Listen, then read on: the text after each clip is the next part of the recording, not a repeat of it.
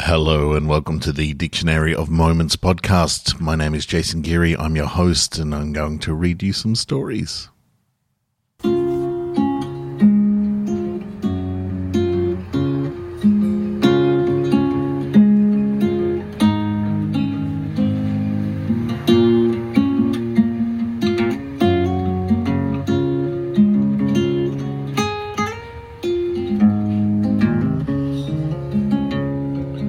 Pretty eyes, oh I believe. Look my way and take a leap.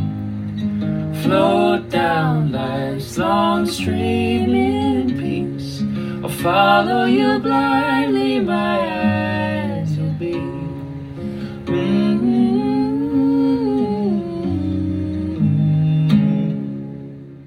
It is episode 49 of the Dictionary of Moments podcast.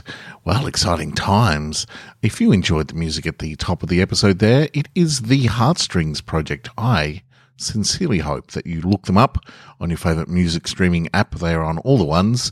Apple Podcasts and Spotify links are in the show notes of this podcast.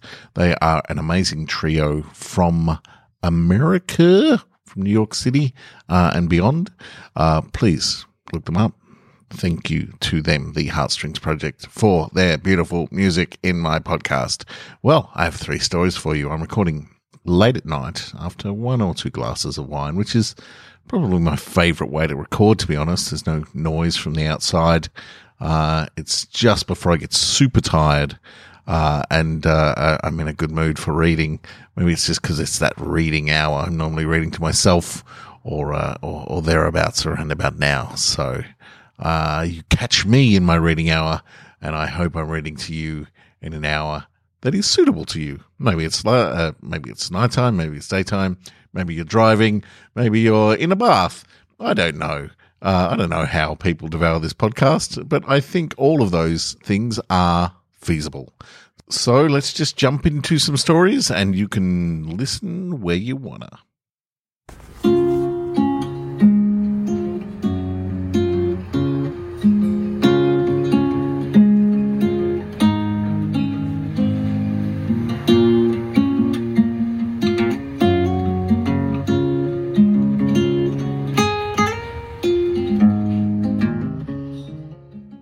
Bean, noun, an edible seed, typically kidney-shaped, growing in long pods on certain leguminous plants. Bean. I don't want to go down there, I said to my mum in a whinging tone. Oh, shush. Go down and sit with your grandpa. You don't know how much longer you'll have with him. What does that mean?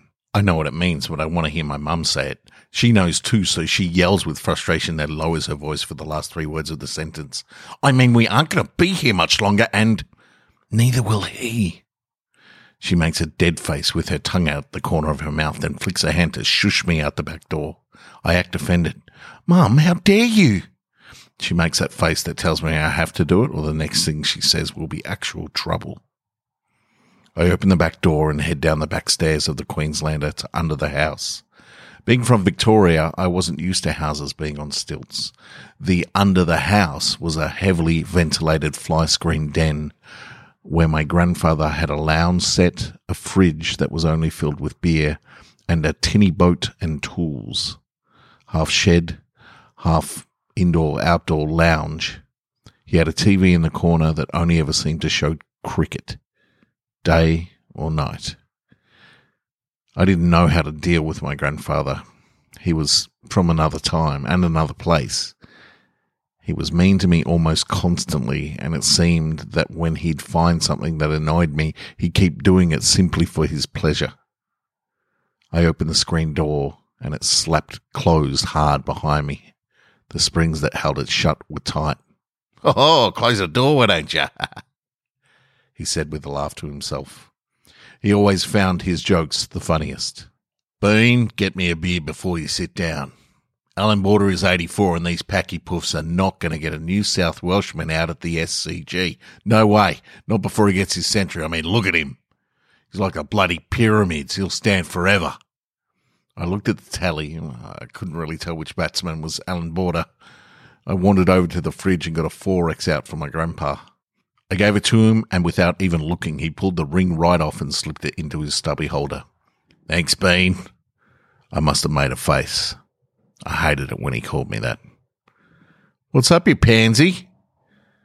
I sucked up my courage and I spoke calmly. I don't like it when you call me Bean. It's not my name. Yeah, I know. It's a nickname. I like it because I chose it for you. You don't get to choose your own nickname. Only wankers do that. Well, why did you choose Bean then? Because look at you. First time I saw you, you looked like a bean all wrapped up in a blanket, so I called you Bean.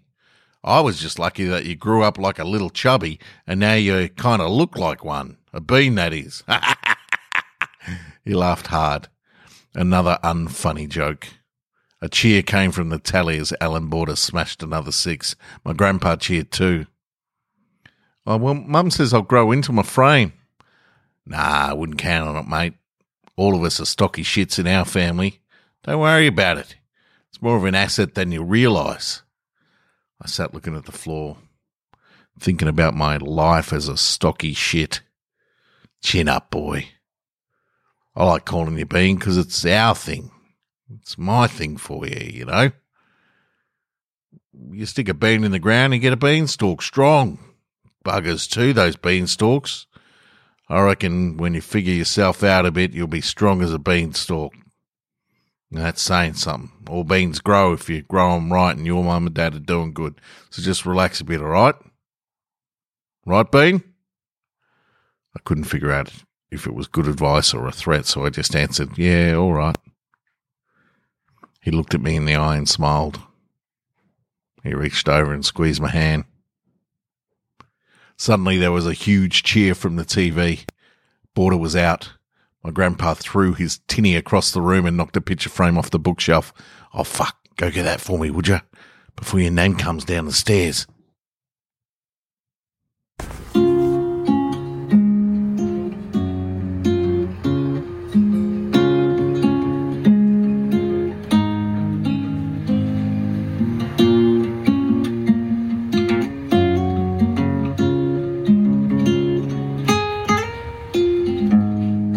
Composer.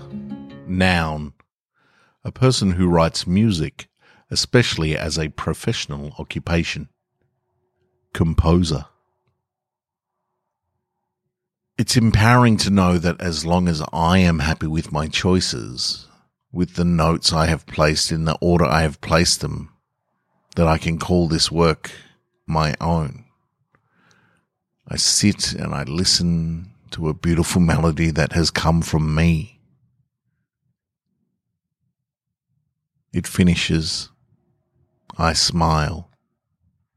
These choices, my discrimination made this. Whether you like it or loathe it, it doesn't matter. This piece is a product of me. Nobody can take that away from me. I am the composer. I am happy with this.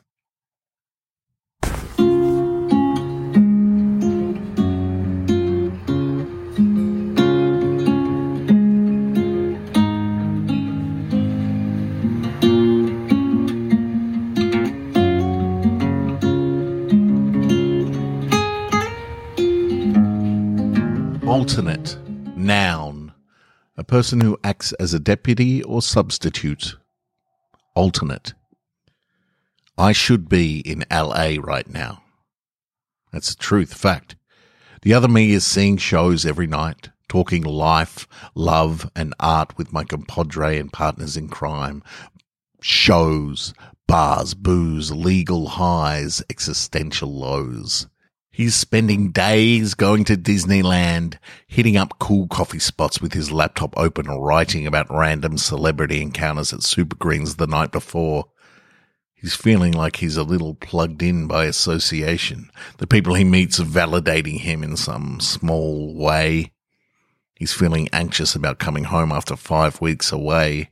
He's insecure that none of the joy he's feeling with his art form in LA translates here at home. He's feeling the freedom of exploration without the responsibility of making things happen. He's a guest, a sponge, a front. We aren't too different, he and I.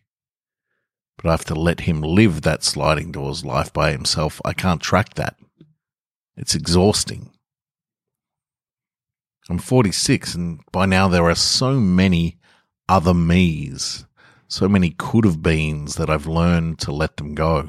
Every instance is like a sheet drying in the wind. As the sun plays behind it, I can see the echoes of that particular me dancing that could have been.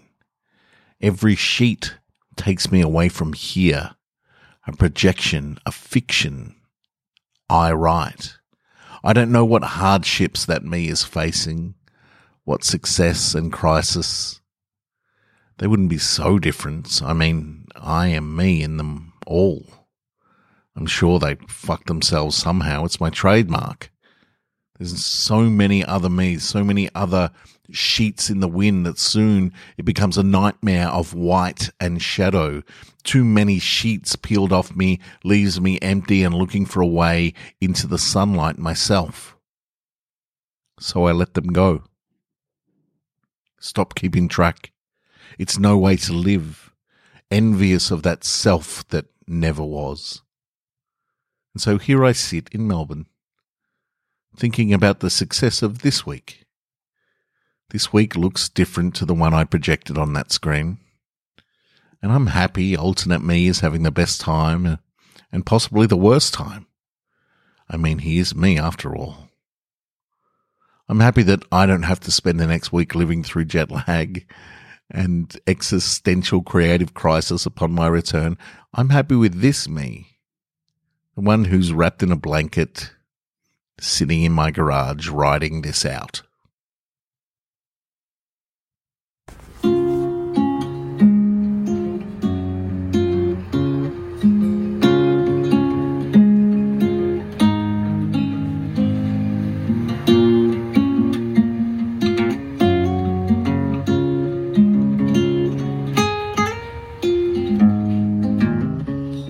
Your 3 stories this week. I hope you enjoyed them.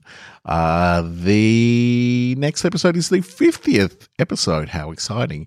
If you would like to support the podcast, please, the first thing you can do is tell a friend. Tell someone you like, that you know enjoys audiobooks or stories about the podcast. That would be amazing. If you're feeling extra supportive, you can head over to Patreon, look up the Dictionary of Moments there, and you can sponsor the podcast for $5, $10, or $15 a month. There's various tiers there, and I appreciate all of the people who have done that, all the people who are currently patrons of the podcast. Thank you so much. It really does mean the world. The podcast will remain free and to you, so please do tell your friends about it. Keep trying to grow an audience. 50 episodes to celebrate next week. So let's get around that and get some new people on board. Thank you to the patrons.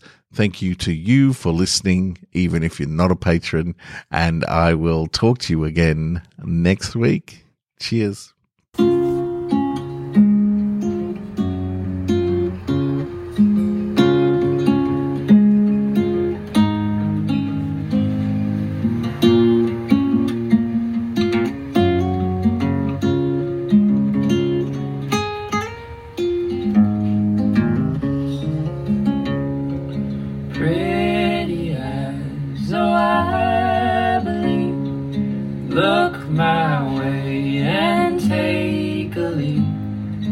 Float down life's long stream in peace. I'll follow you blindly, my